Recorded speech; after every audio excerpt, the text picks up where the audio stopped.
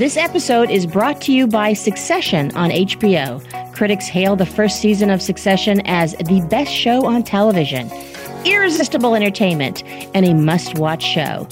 5 Emmy nominations, including Outstanding Drama Series.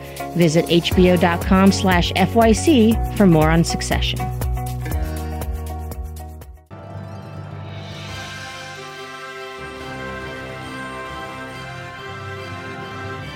Hello, everybody. Welcome to another edition of The Awardist. My name is Lynette Rice, and I'm here with... Kristen Baldwin. Oh, but we're missing a voice. Yeah. Henry Goldblatt. He's vacationing with Ma, so he won't be joining us. But he's up in Seattle, so I hope he's pretending to go to Gray Sloan and visit his old pals in the hospital. Great. It's called Gray Sloan now, right? Okay. It is Gray Sloan, and so he can still go on the ferry and pretend like he's Meredith, and maybe he can pretend to drown like she did. Yes, I know, and then come back to life and make lots of money. We're talking about Grey's Anatomy, people. Yes. A show that's, I don't remember if it's ever been nominated, certainly not for Best Drama, but that's a story for another day. Right. Another episode of The Awardist. We are here today to talk about the limited series categories, which are actually very exciting. Exciting in that it's going to be hard to handicap, but that's why we're here. Yeah. That's what we're going to do. And after we handicap, Kristen has a very special interview. Who are you talking to today, Kristen? Oh my God, Hugh Grant. Literally everything he says is so just like, you just want to melt and listen to him. I want him to do like the directions on my GPS. Well, he'll be like, turn left at the corner. I can't even do it, but like, it's just, he's so soothing. He can make anything sound sexy and sophisticated. He should do it he should do the floors in New York elevators, because they have some chick who does it seductively. First floor. Yeah. Lobby. No, she goes, lobby. Yeah, she's very like super excited about the lobby, and it's really kind of disturbing. Lobby. Yeah, it is lobby, but if it was a Hugh Grant, we should tell him to say lobby. You know, he does say in the interview, though, that he's always been a bit snobby and he has never done commercials. So I'm not sure that he would ever record a voice for Waze or the lobby elevators at SiriusXM where we're talking about. Yeah. No Geico commercial for Hugh Grant. Not yet. Yeah. Never say never. Too bad. Never say never. Okay. All right. So let's start off with the gals. Let's start off with the women of lead actress in a limited series. Who are last year's nominees? Let's go down memory lane. Sure. So we had Jessica Biel for The Sinner, Laura Dern for The Tale, Michelle Dockery for Godless, Edie Falco for Law & Order True Crime, the Menendez murders. And the winner was Regina King for 7 Seconds. Which is a little surprising. I think I recall I picked Laura Dern for The Tale. Yeah. Which was the HBO drama. Did you pick her too? I think I did, because, I mean, that was this is for, movie and limited series, and she was playing true life story of a woman remembering her sexual abuse, and like generally that seems like on the money awards material, and she is of course great. But on the other hand, Regina King can do no wrong. Right. I just felt like not a lot of people saw that. Do you remember what platform it was on? Netflix. It was it was from the woman who created The Killing, I want to say. And she played a mom whose child was killed. And she was fantastic. I didn't love the show, but, she's Regina King. She was fantastic. All right, so this year's nominees are Amy Adams from Sharp Objects, Patricia Arquette from Escape at Dannemora, Ingenue Ellis, When They See Us, Joey King, The Act, Niecy Nash, When They See Us, and Michelle Williams, Fosse Verdon. What a great freaking lineup. I know. You start. You do the heavy lifting. Who will win and who should win? There is literally no chance that anyone other than Michelle Williams will win. I know that Are you sure? Are you sure? I should not have said literally, because obviously there's a chance that other people, but she is such a heavy favorite. I think she would have to, go out and do some kind of really offensive interview or something between now and August 29th when voting ends.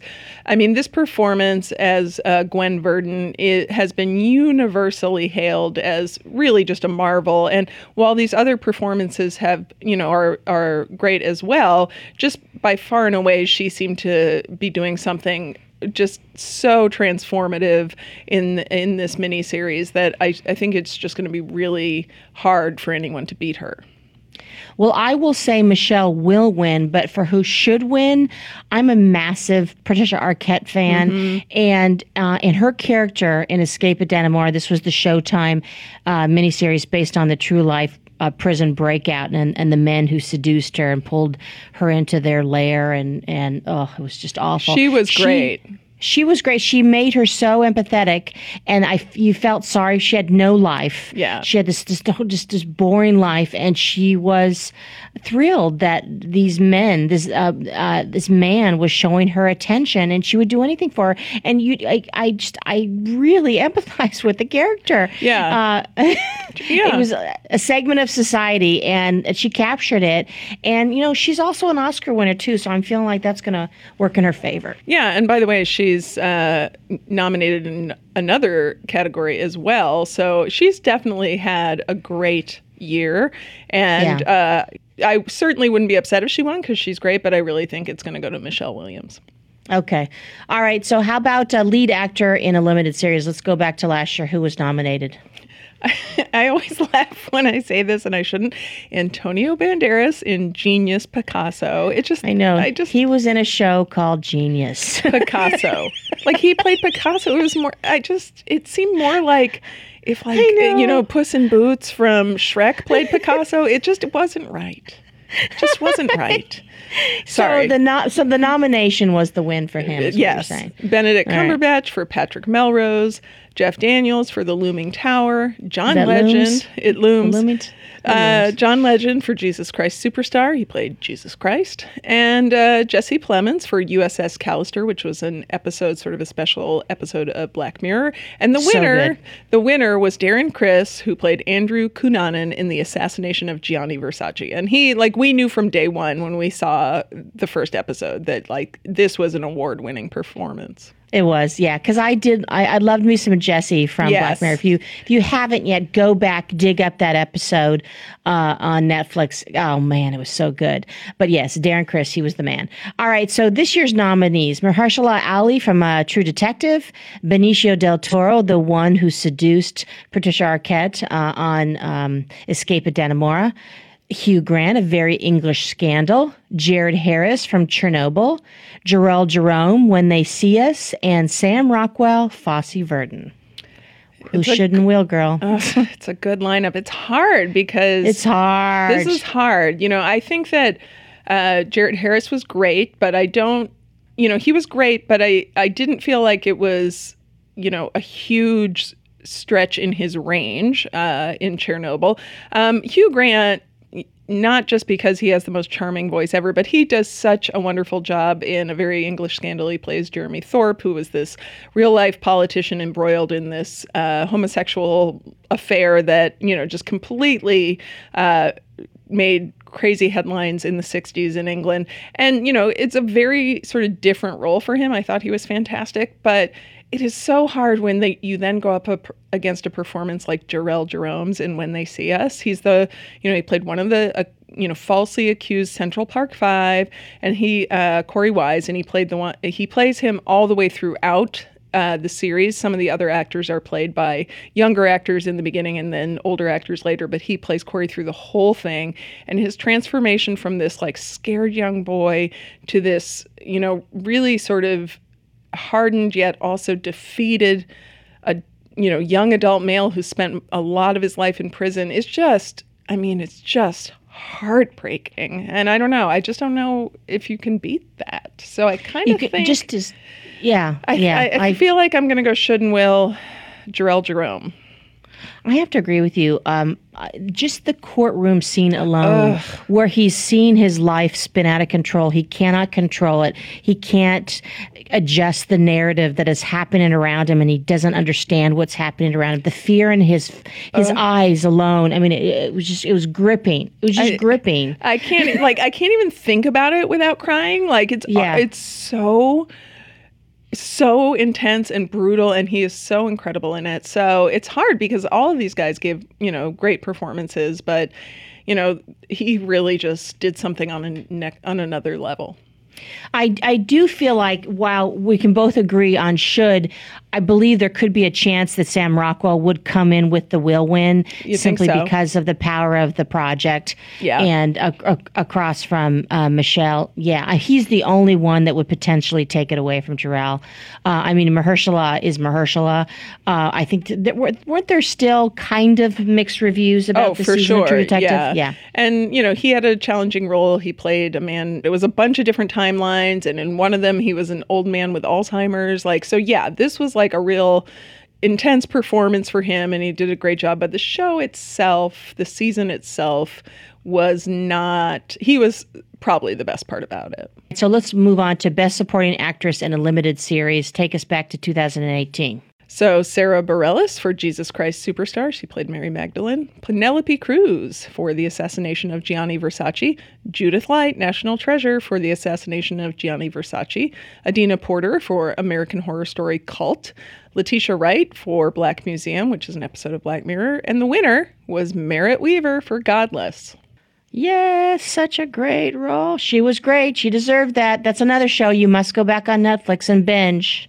I thought that I wouldn't like it because I don't like Westerns. I loved it. And I just feel like it didn't get enough attention. Certainly it did get awards and everything, but I do feel like more people should check it out.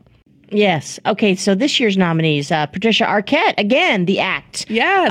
Marsha, and that was brilliant, by the way. Brilliant strategy by her team to put her here as supporting actress, so she could also run for Best Actress for Escape at Dannemora. So Girlfriend can win twice. Can you imagine? Very smart. Playing against herself, competing against herself, and then so Patricia Arquette, The Act, Marsha, Steph, and by the way, it's not a supporting role. For sure. This was a pure strategy. Yeah. Marsha, Stephanie Blake, When They See Us. Patricia Clarkson from Sharp Objects. Vera Farmiga from When They See Us. Margaret Qualley from Fosse Verdon, and Emily Watson from Chernobyl. Gosh, this is a great category. It is. What do you think? This is tough. I guess I would say that I think I didn't love Sharp Objects. In fact, I got halfway through it and I was like, okay, nothing's happening. Bye. But there were a lot of great performances in it. I do think that Patricia Clarkson, basically anytime she does anything, is pretty flawless. I think given the size of that role compared to the size of the other roles here, I think she should and she will. All right, you know what, Kristen, I'm going to have to agree with you there because Patricia Clarkson played a wicked good kind of crazy mom, and you didn't know whether to feel sorry for her at first or just hate her, and then you end up hating her. Yep. But she screwed up. But she didn't murder little girls. She just was screwed up. Well, yeah. She just, poisoned her children. But sure. She just poisoned, but she did it in the name of caring. So as did no doubt Patricia Arquette in The Act. Two stories with moms, Munchausen by proxying their children. So that's fun. Isn't that interesting? That's too? Fun. I feel like some jokes coming on if they had a host, but they won't be having a host, so no jokes to be had. Well, whoever's introing this category could, try to work Munchausen into a pun or something. Right. So I'm going to say should and will win Patricia Clarkson. All right. Kristen, who are last year's nominees? We had Brandon Victor Dixon, Jesus Christ Superstar, John Leguizamo for Waco. Is that how you pronounce it? I feel like it's Leguizamo. It is absolutely not Leguizamo, you weirdo.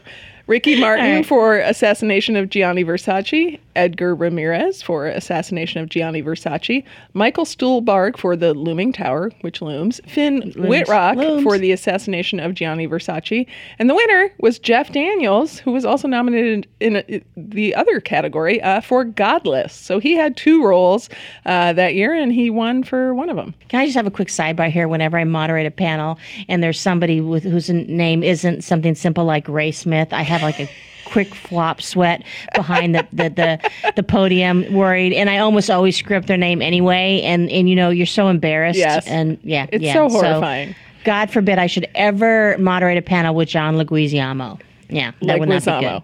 Leguizamo. I believe that Jeff Daniels was totally deserving. I think we picked him too last year as well, right? Yeah, I can't remember. I think I might have picked Edgar Ramirez because he was so good as Gianni Versace. And I didn't see Waco, so I'm not sure how John Leguizamo was, but I'm sure he was great.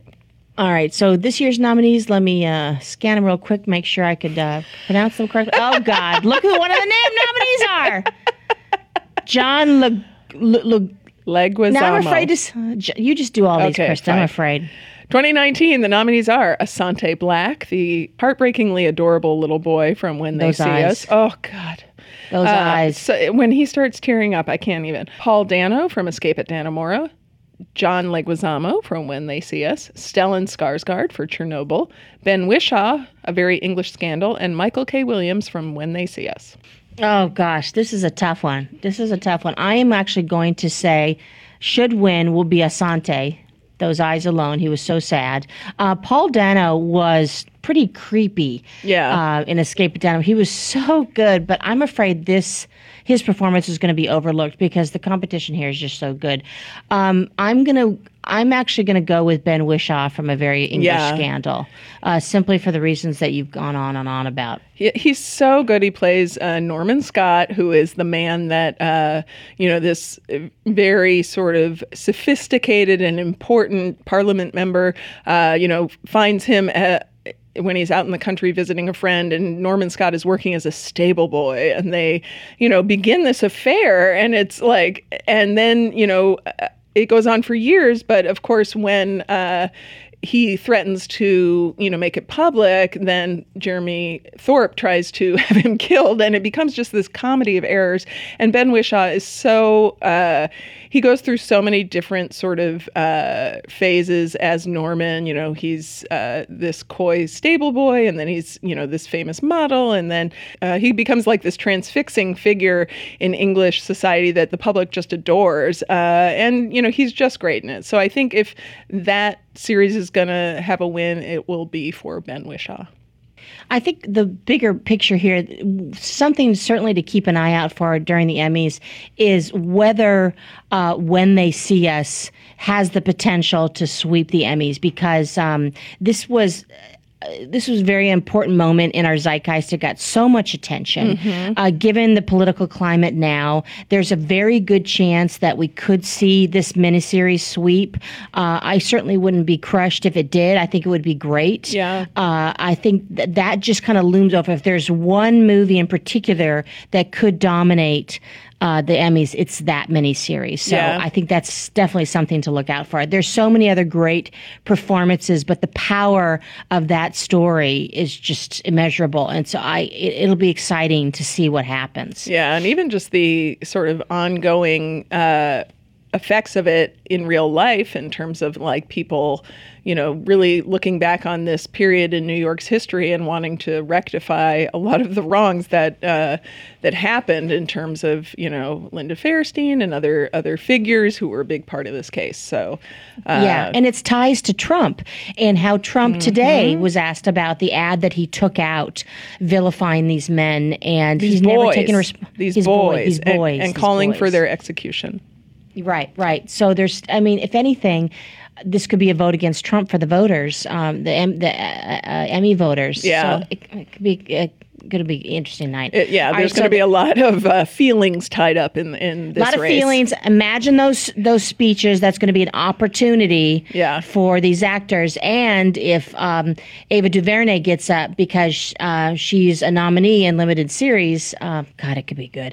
And that's what we're going to get to, limited series. Let me start with last year's nominees. The Alienist on TNT, Genius Picasso, Godless on Netflix, Patrick Melrose on Showtime, and the winner was, of course, The Assassination of Gianni Versace. Who are this year's nominees, Kristen? So this year we have Chernobyl on HBO, Escape at Dannemora on Showtime, Fosse Verdon from FX, Sharp Objects from HBO, and When They See Us. So this is this is really like the race to watch, because limited series are where some of the best work is being done on TV, especially. Right. And some years they're boring. Some years they're kind of boring. Yeah, not this year. Not this year. And, some of these shows like Big Little Lies and Downton Abbey have both started as limited series, and then they become, drama series. I don't really see that happening with any of these here, because these are all sort of close-ended stories. You're not going to be like Chernobyl season 2. Although, I don't know, there's certainly plenty they could tell in terms of the years and years and years of trauma that country experienced. But most of these seem to be true limited series. Yeah. And I feel like, for the exception of Sharp Objects, I would be fine if any of them won. Yeah. Although my will and should is going to be When They See Us. Yeah, I agree. I do think that Chernobyl has the best chance to sort of win over When They See Us, but I really think it's a race between those two. And both are incredibly, well done, and both sort of tackle a similar topic in that they're talking about sort of systematic problems that caused intense suffering run by governments and agencies that were essentially, not telling the truth. And so it's hard to say, they both got a similar number of nominations, I believe, but I think When They See Us really has the momentum at this point. Were you a fan of Sharp Objects? I was not. I was not either. I stuck with it. Because the author is obviously close to us. Gillian Flynn, she worked for us, and this was her first book, and it was incredible.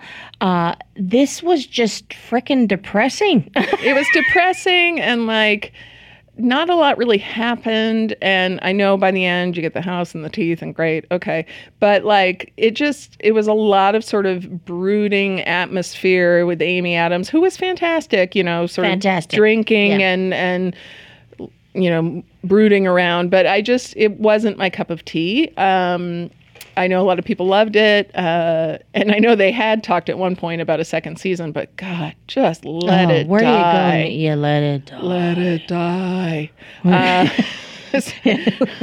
Much like they should have let Big Little Lies die, which is a debate that Darren and I have all the time. But I think I would be happy with When They See Us winning or Chernobyl. I liked Escape at Dannemora, but I thought it had problems. Fosse Verdon was just too Broadway nerdy for me, though Michelle Williams is great. And Sharp Objects it was a little too atmosphere over, content for me. All right, we're going to take a quick break. And when we come back, remind us again who you're talking to, Kristen. Hugh Grant, who might at one point in the interview say that I am his favorite journalist. No. It's true.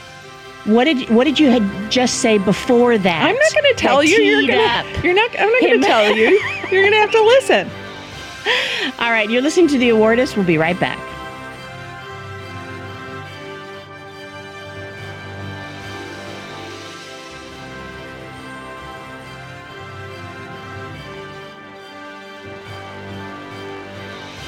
BAFTA and Golden Globe winning movie star Hugh Grant earned his first ever Emmy nomination this year with Amazon's A Very English Scandal.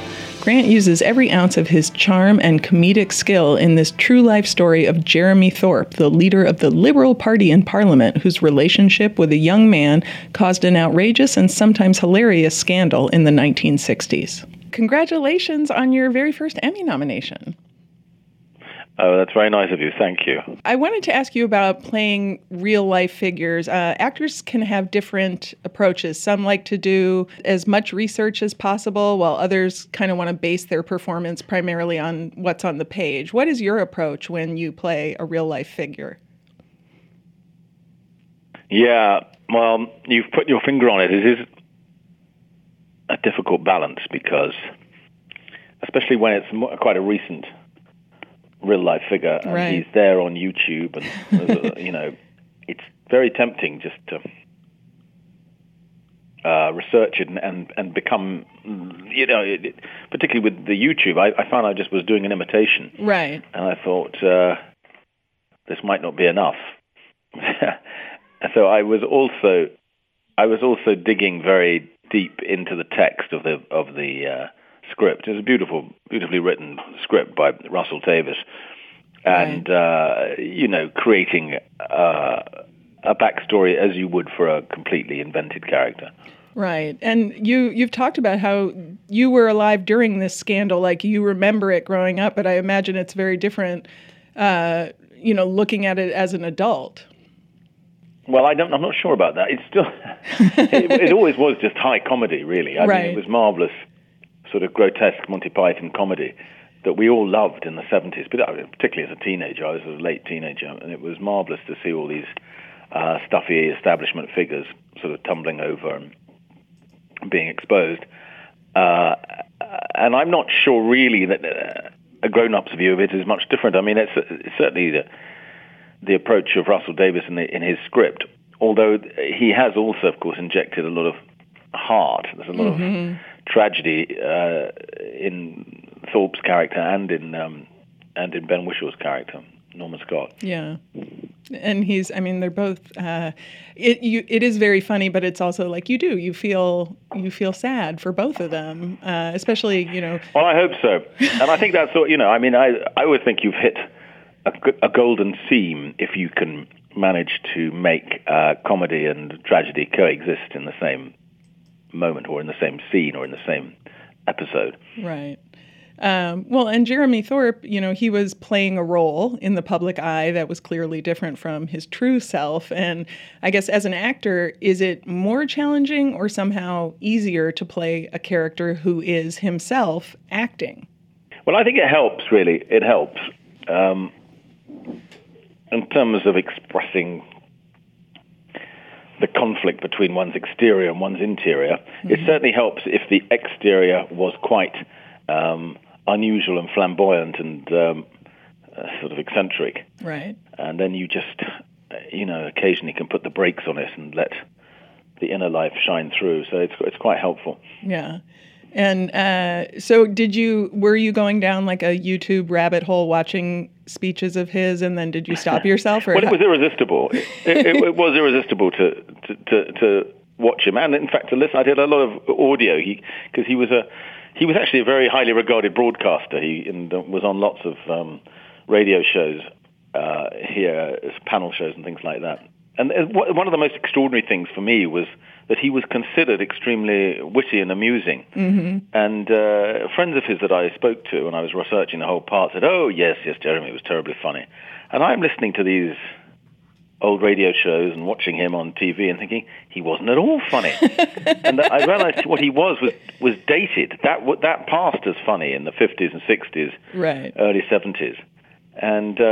And actually dated was a word that I put huge sort of magic marker circles round, right, on my endless sheets of paper, because in a way his tragedy and the tragedy of the piece in a way is a man his time was running out. The time for that kind of guy who came from the best school, the best kind of family, went to the best university, an establishment Brit, was running out. And it was the time beginning of the 60s. And, so Jeremy Thorpe could not believe that he wouldn't win his court case hands down. Why would they listen to this simpering homosexual?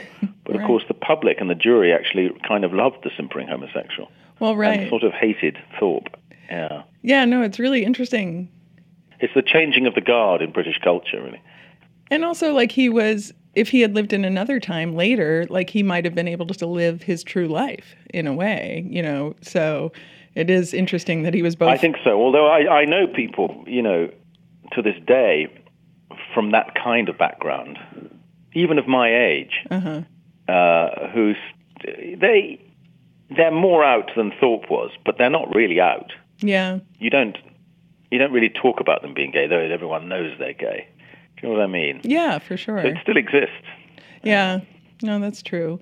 So this was your first real, like, intense TV experience, is that true? Yes.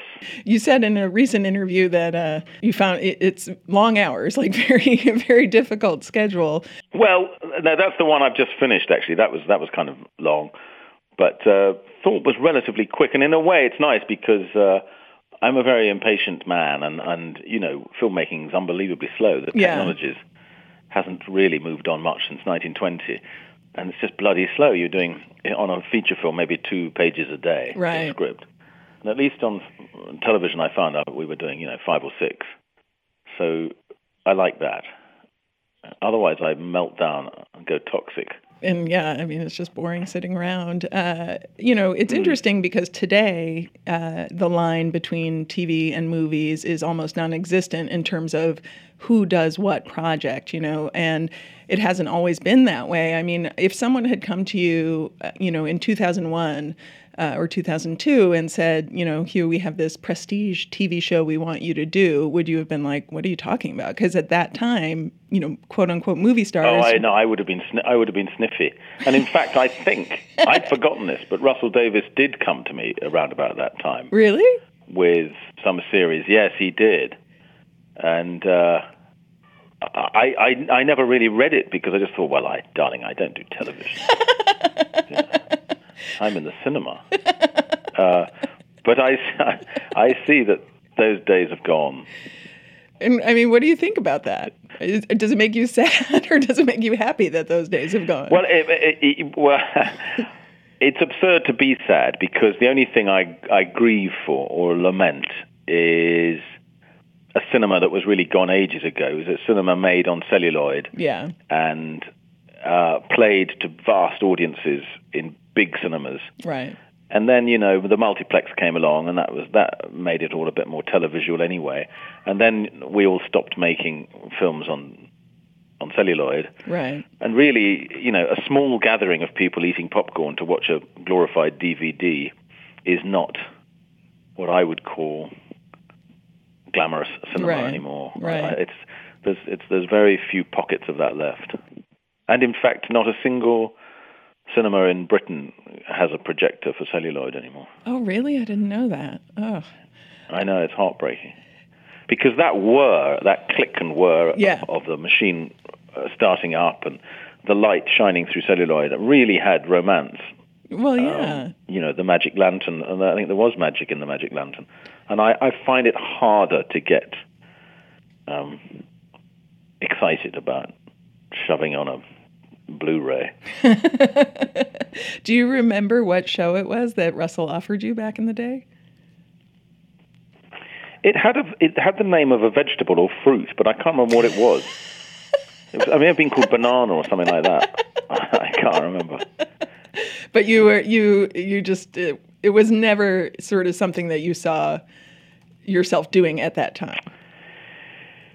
No, and which was stupid. And really, someone should have said, "But hang on, this is Russell Davies, and he's a genius." And then I would have looked at it twice. But I don't know. I mean, I have been snobby about that. That's the reason I've never done commercials. And I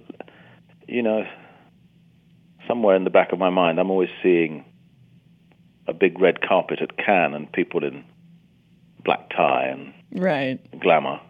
Well, I mean, that's understandable. And mystery around, the people involved, but it's all kind of gone. Well, I mean, the thing is, with the fact that everyone, people who are quote unquote movie stars are doing TV and vice versa, like it does seem that you can kind of just go where the most interesting work is at this point. Well, no, there's no question that that's where it is, and I admit it is a golden age. Yeah. Whenever I can be bothered to actually sit down and put Netflix on and ask my son how it works, what the code is, it's a cornucopia of quality. What's the last thing you watched on Netflix? Do you remember? Well, Christ.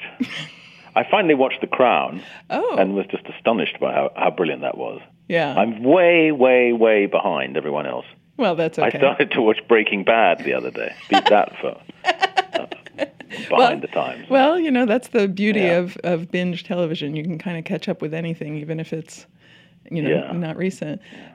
So obviously I wouldn't be doing my job if I didn't ask you about Paddington 2, which I am absolutely serious when I say you should have been nominated for an Oscar for that role. Are you surprised by how beloved that film is across the board? Well, first of all, it's very nice of you to say that. You're now my favorite journalist.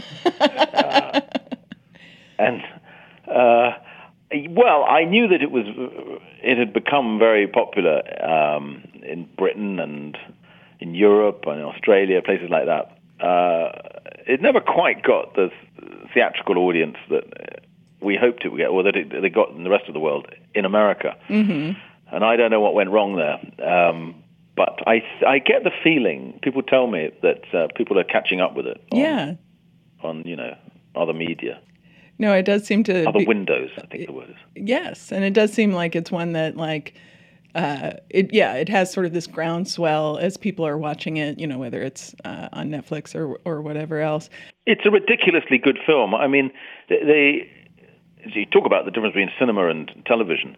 That is cinema. Every shot is so crafted and witty and has so many cinematic references, as just like a Tarantino or a Scorsese, and all that with proper comedy, genuinely funny, and a kind of morality that sounds trite, but it's strangely moving. I don't see any reason for us all not to follow Aunt Lucy's philosophy of life. It's there's so much like humanity to it, and it's just it's really funny, but it's also like one of the sweetest movies, Did you cry when Aunt Lucy turned up at the end? Of course I did. I mean, yes, I cry every time, and I watch it every day. Well, I know that Phoenix ended up in jail doing his fantastic shows, but do you think he could be a reformed man and maybe join the gang for Paddington 3? No, I think he's found himself strangely happy in jail. Yeah. It's like that character in The Shawshank Redemption. When they let him out, he couldn't cope and committed a crime because he wanted to go back in. I think he loved those big men in their stripy uniforms, actually. Yeah, found his place. He's got a captive audience, too. So, yes. So you mentioned you are working, or you have finished working on The Undoing. Is there, what can you tell us about that? Well, it quivers with spoilers. I haven't really had much practice at pitching this or telling people about it. But basically, me and Nicole Kidman are a married couple in the Upper East Side of New York. She's a shrink. I'm a child cancer doctor. And we have a son. And he goes to a posh school, and then at the end of episode one of the mothers of the school, one of the prettiest mothers, is horribly murdered, and I disappear. Oh, good Lord. So do you want to see episode 2 now? I do want to see episode 2 now. Okay. Well, there you go. Sounds like you might be playing another man with secrets. Or not. Who can say? I could be entirely innocent. Yes. So during your break from acting, you worked closely with the Hacked Off organization, which advocates for a free and accountable press. Now that you're, so busy, are you still able to work with the group? And if so, what capacity do you work with them? Yeah, I'm still there. I'm still on the board. I go to board meetings whenever I can, keep a careful eye on it. Help them do fundraising, and it's just as important now as it was when we started. Yeah, it was always about two things. It was about abuses in practice of the tabloid press, and not just hacking phones, but stealing medical records, and not particularly of celebrities. I've never been interested in them really. It was of people who, for instance, lost kids in terrorist incidents and things like that. Yeah. But the other side of it was always the incredible power of the British press, of just a few newspapers owned by a few, not even British owners who don't really pay full tax in Britain, but who literally run the country. And they're running it now. I mean, the big right-wing papers owned by a few people are really dragging us over the cliff into a no-deal Brexit, and it's very scary. It's very scary. People always say, "Oh, Britain's the cradle of democracy." Well, it isn't. It isn't. Our democracy is entirely compromised and corrupted by the influence of these big newspaper owners. Forgive my language, but it was pretty badass in 2011 when you kind of exposed the illegal phone tapping going on with your interview with that former paparazzo of News in the World. And I'm wondering, has anyone ever approached you about turning that into a movie or a TV series? Because it seems like ripe for that. The whole story, not just of me bugging the guy who bugged me, right, but the larger story around what was exposed then, particularly this one egregiously revolting incident where they tapped the phone of a young girl who was subsequently murdered. Yeah. And it was a long story, but it gave their parents false hope. That book has been written and that book has been sold, and I think George Clooney had a script written around it, but I'm not quite sure what's happened to it. I mean, part of the problem I can see for anyone making that film is there's no ending yet. We don't know how this story ends. That's true, yeah. They should just come to you to play a role in it if it ever does get made, if you're interested. Yeah. Well, before I did The Undoing, I did Guy Ritchie's next film, which is called The Gentleman, and I do play a private investigator working for a tabloid newspaper. Oh. He thought that was amusing casting, and I had a lot of fun doing it. And in fact, in researching the role, I had lunch with a man who used to regularly tap my phone. Really? Yeah. And are you on decent terms now, or how did that? Yes. Well, a number of these guys who were the foot soldiers of the tabloid big beast papers have now come over to our side. Yeah. And in fact, come to my birthday party sometimes. And there was one guy who burgled my flat on the orders of the News of the World. He came to my birthday party. That is an unusual feeling. I mean, there's your ending, right? For your if George Clooney ever makes the well, there's a scene. Yeah. It could be ending on a note of hope, fences mended. Well, I really appreciate you taking the time to talk to me today. And do you think you will attend the Emmys? I know it's a long trip. Yeah, I'm coming. Okay, I'm coming. Good. It's a lovely treat and an honor.